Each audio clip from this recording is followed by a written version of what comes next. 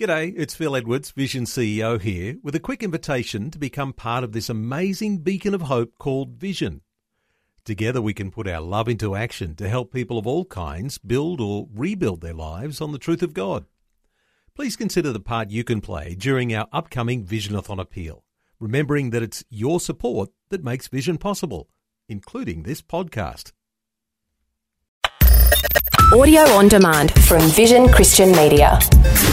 I love reminding people, Jesus may be exclusive, but he is the most inclusive exclusivist you'll ever find. No matter where you're from, no matter what language you speak, no matter where you grew up, no matter where you've been and what you've done, it doesn't matter. Everybody has a seat at the table. Come on in, the water is fine. Today with Jeff Vines. We are taking the gospel to the world. Pastor, apologist, and Bible teacher. One truth that will be delivered in love and compassion, connecting every one person to all that God has promised them. You make me wanna dance and sing with every single breath I breathe. I will bring this offering. You are my wonder, you bring the wonder. Today with Jeff Vines. Welcome back to another episode of Today with Jeff Vines. My name's Aaron, and I'm one of the members on the team here at One and All Media. And we're about to hear the rest of a message we started last time, looking at if all religions lead to the same place. In other words, how can we claim as Christians that Jesus is the only way to God? You may have thought about this before or know someone who's struggling with this topic, so you can find the full message wherever you listen to podcasts and share it with them. Just search for Today with Jeff Vines wherever you get your podcasts. Here's Pastor Jeff with the rest of today's message.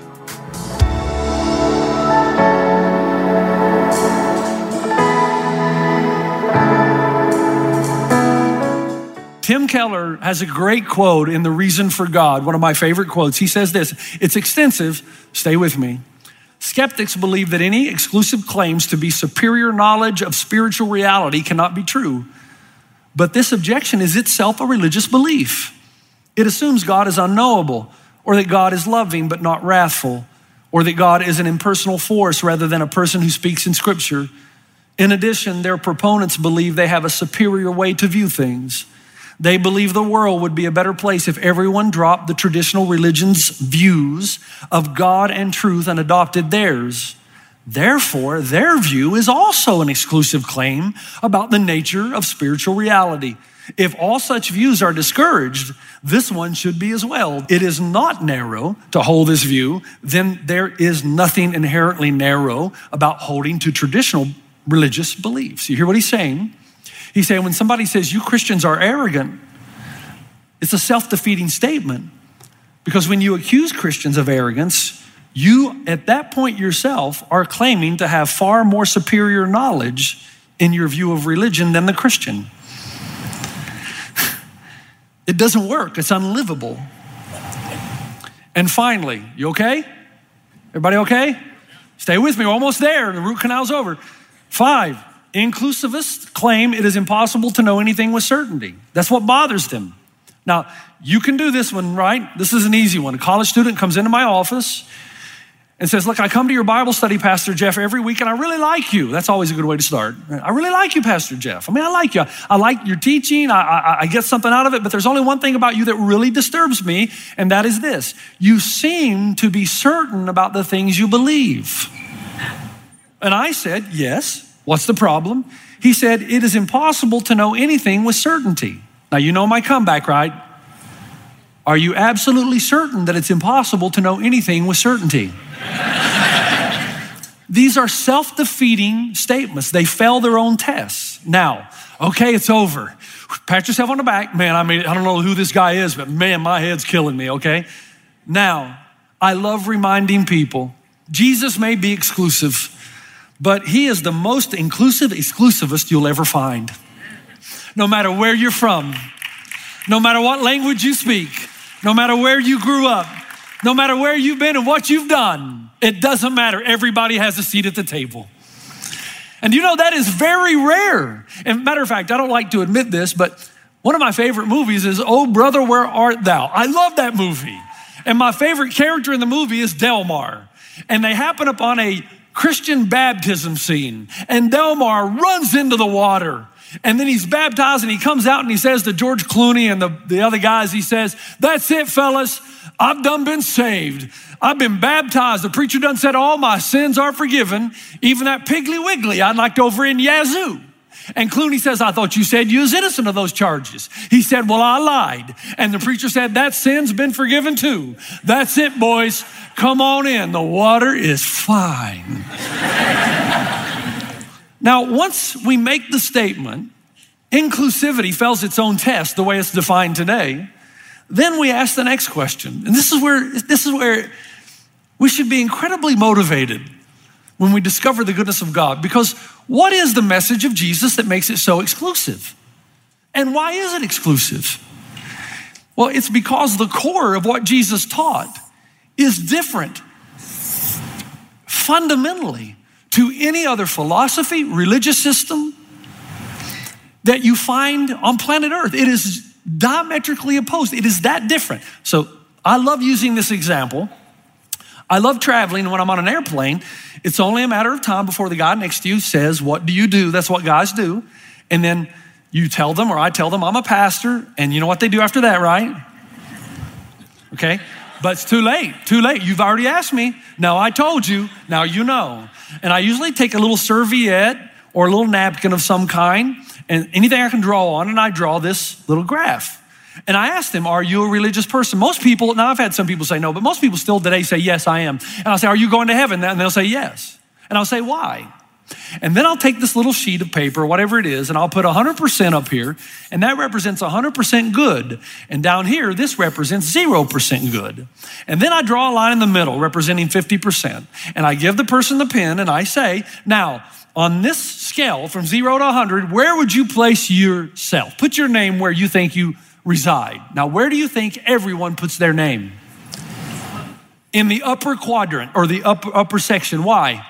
Why? Because most people who are religious believe you need to have more good than bad or you're in trouble. Of course, I've never met anybody who thinks they have more bad than they do good. So most people place their name right about here, not very close to the 50, because you got to know you do have more good in your life than bad. And then I like to do this. Do you know Billy Graham was once asked that question? By the way, I don't make this stuff up. This is good. This is right. Billy Graham was asked the question, "Where would you place your name on the scale?" And you know he does it around the 33% mark. I love to see the look in their eyes. They've just put their name higher than Billy Graham. And I say, "Now, would you like to have the pen back?" And they take the pen back so quick. But guess where they write their name? It's so close to Billy Graham, it's almost touching his line. Now, they know they're not as good as Billy Graham, but man, they can't go too far down the scale. I'm in danger. And then I like to remind them, again, true story, by the editor at one point of Christianity Today, asked Mother Teresa a question just like this. And she put her name at the 23% mark. So now they see that they've placed their names higher than Mother Teresa. They take the pen back. Where do they write their name? I'm telling you, man, it's almost on top of Mother Teresa. You can't keep going down to the 0 scale. Now the question is, folks, why? Why are most people? Because they're still religious. This is the theme of religion. As long as you have more good than bad, you'll go to heaven and you can meet with God. That's religion. Jesus comes along and gives us the antithesis to this. What does he say? It has nothing to do with how good you are. Because if you're going to try to be judged by the law or goodness, you'd have to be 100%, and nobody is. Because of this. Here's the core teaching. Because God is holy and God is loving. And he's not just loving, he's also holy. And if God were God, you would expect God to be holy. You would expect God to be righteous and pure in his nature. We talk about, as theologians, the ontological nature of God. What is he truly like? And some of you, your God is only loving, and that's because you've created God in your own image. It's not the real God. The real God is holy, and he must punish sin. He must separate himself from all sin. The problem is, everybody in this room Everybody listening and watching, everybody on this stage and back in the green room, we're all sinners, all of us. So we're all in trouble because the holiness of God requires him to separate himself from impurity. However, the Bible teaches he is also love. And this God who created us, the very reason where we created was for love relationship. He wants to give us grace and mercy and forgiveness so the two can come together. But he can't violate one part of his nature while remaining true to the other. There's a tension. How on earth then can God meet the requirements of his holiness and his love? By sending his son. How brilliant is this in the mind of God, folks? Send his son so the requirements of God's holiness have been met and your sin has been punished. They are placed on the back of his own son. And the requirements of the love of God have been met in that he punished his son rather than you. He gave up what was most precious to him so he would not lose you.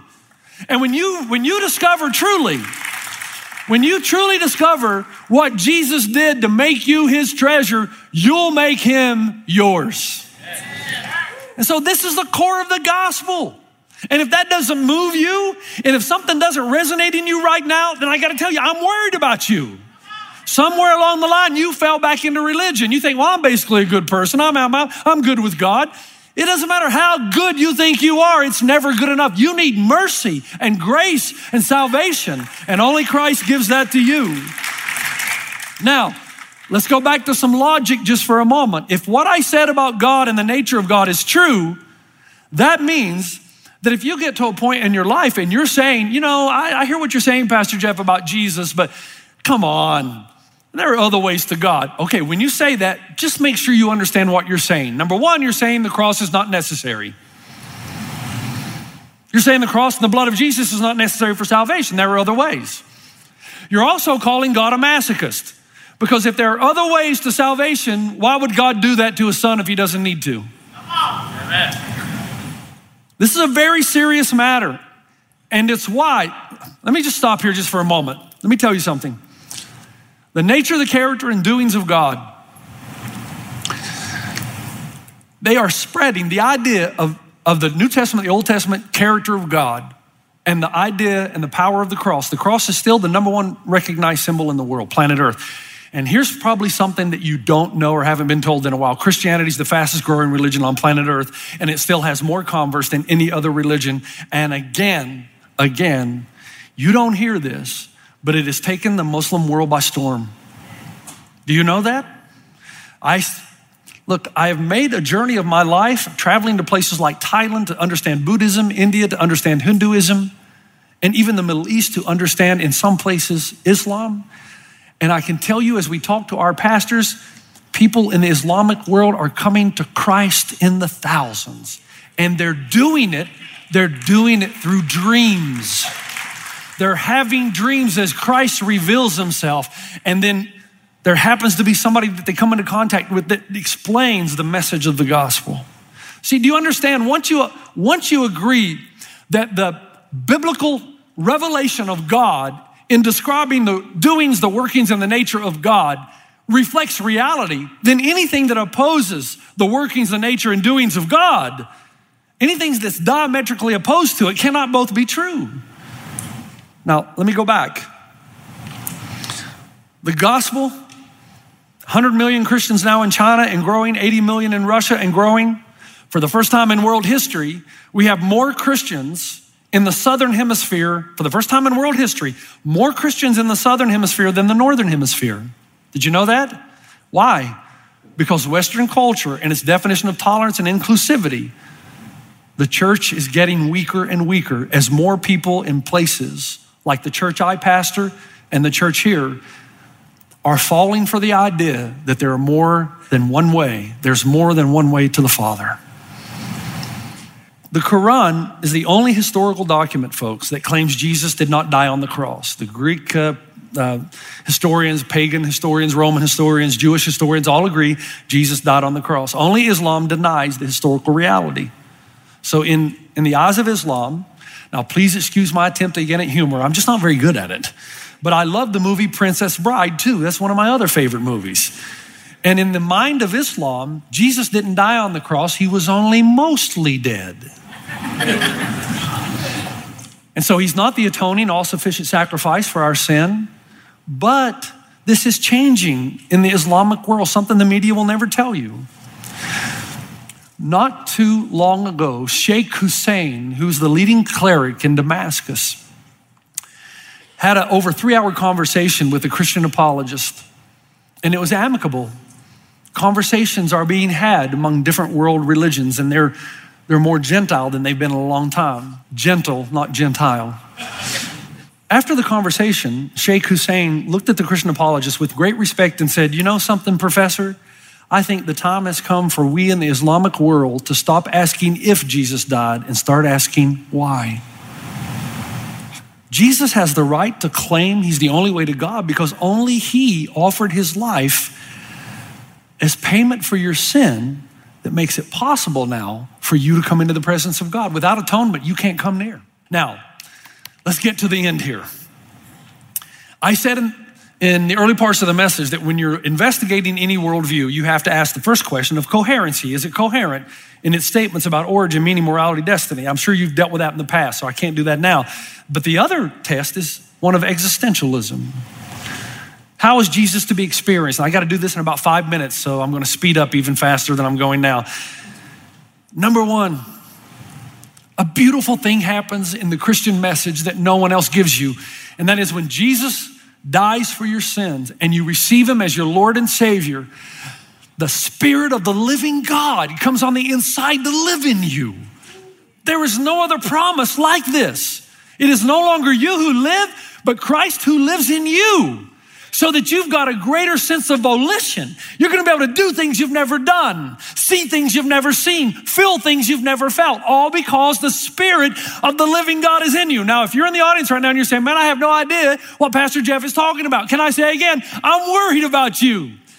If you've got the Spirit of the living God, you know exactly what I'm talking about. You're different today than you were 5 years ago. You're conquering your temper and your attitudes, and things are changing because the Spirit of God is in you. We are partakers of the divine nature. Now, because of that, number one, Jesus, only Jesus, fulfills the deepest longing of the human heart. What is your deepest longing? To be loved and accepted unconditionally. One of my favorite reminders to people is that, you have some friends in your life that there was a book written about 50 years ago called Balcony People, and you could refer to them as balcony people. When you're around them, man, they just lift your spirits. They make you feel like you can take on the world. They're such encouragers. They're balcony people. Go on, you can do it. You can make it. And we use the analogy, they like fill your tank. They fill your tank. And then there are other people. They're called basement people. And you got to watch how much time you spend with them. Because when you're not looking, they'll take a siphon hose and suck the gas right out of your life. And they're the ones that'll bring you down into the basement and the dungeon to live with them because they don't want to be there by themselves. I love the story of Acts where Stephen gives his life for the sake of the gospel. And Stephen, as he's dying, looks up into heaven and he says, "I see Jesus standing at the right hand of the Father." To my knowledge, that is the only place in Scripture that we read Jesus is standing at the right hand of the Father. He's always seated. Why is he standing? Because the throne room is the courtroom of God. And when somebody's standing before the judge, they're being an advocate for someone. Jesus is speaking the name of Stephen as Stephen is speaking the name of Christ to a hostile crowd. You've got a balcony person in heaven that stands at the right hand of the Father, that looks down and says, "I'm for you. I'm with you. I'm going to give you what you need to overcome and to live above all your circumstances." That's the Jesus we serve. You get a prevailing presence. It might be true that you don't have an exhaustive understanding of all your pain. No one does because we're not God. But he promises us a prevailing presence to never leave us, never forsake us. And again, if you don't know what I'm talking about, I'm worried about you. If you do, you're saying, "Whoa, he's so right." Jesus gives you something no one else promises. The Spirit of the living God. You are a partaker of the divine nature of God. Second, only Jesus gives a satisfactory answer to the most troubling question of our lives. I go back now to the issue of pain and suffering. Trying to answer the issue of pain, suffering, evil in the world, it's such an intricate topic. It's very difficult. But here's what we do know. Here's what we know. We are people of the cross. which means it is possible to be in the absolute worst place in your life and still be directly in the center of the will of God at the same time. Yes, sir. When was Jesus most centered in the will of the Father? When he was dying on the cross. That means that it is possible for you to be in the worst season of your life and be right where God wants you for this moment. The cross is the most recognized. It is brilliant in the mind of God. Brilliant. Dr. John Polkinghorne, who taught quantum physics and quantum theory at Cambridge and Oxford, I used to love reading his books and listen to him talk about the fact that in the early picoseconds of the universe, a picosecond is the time it takes something traveling the speed of light to cross a hair's breadth. So it's moving pretty fast. He said, in early created moments, when God was expanding the universe, the speed of the expansion and contraction had to be so precise that it would be like taking a bow and arrow and hitting a 1 square inch target 20 billion light years away every time.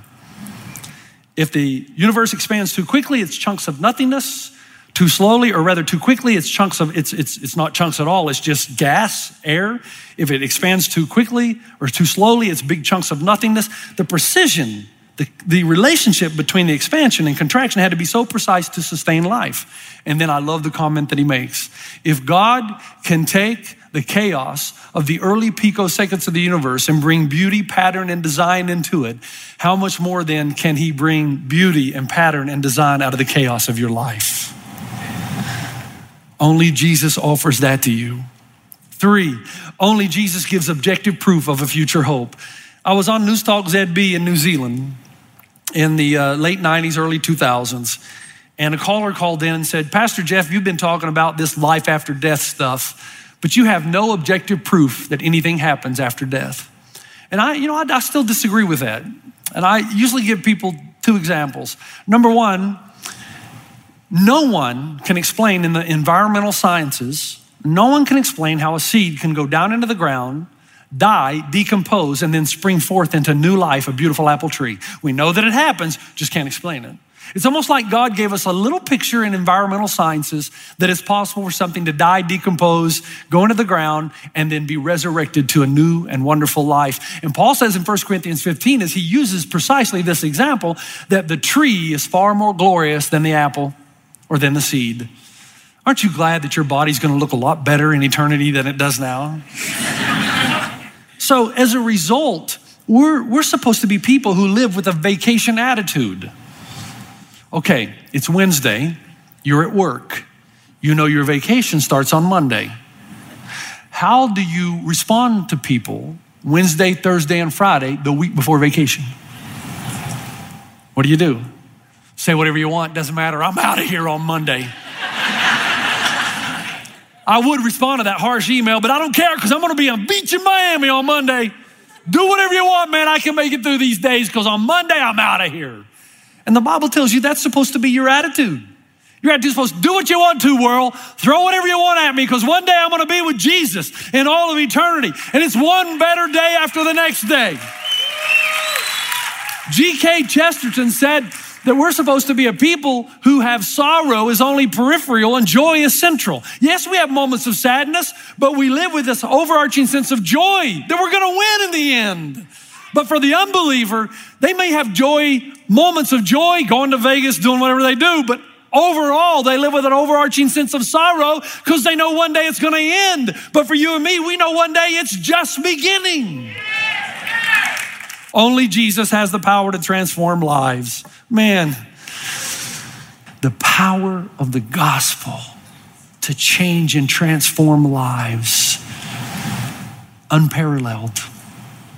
Only Jesus fulfills the deepest longings of the human heart. Only Jesus gives a satisfactory answer to the most troubling questions of our lives. Only Jesus gives objective proof of a future hope by rising historically from the dead. That is the greatest objective truth that you ever need, or proof that there is life after death with Christ. And only Jesus has the power to transform lives. And because I believe that, and because he has atoned, and only Jesus has atoned for your sins before a holy God so that you could come into community with him, then I can say to all of you, come on in. The water is fine.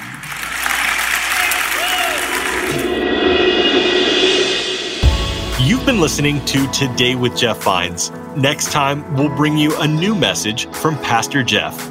You can listen to more messages like this. Just search for Today with Jeff Vines wherever you listen to podcasts.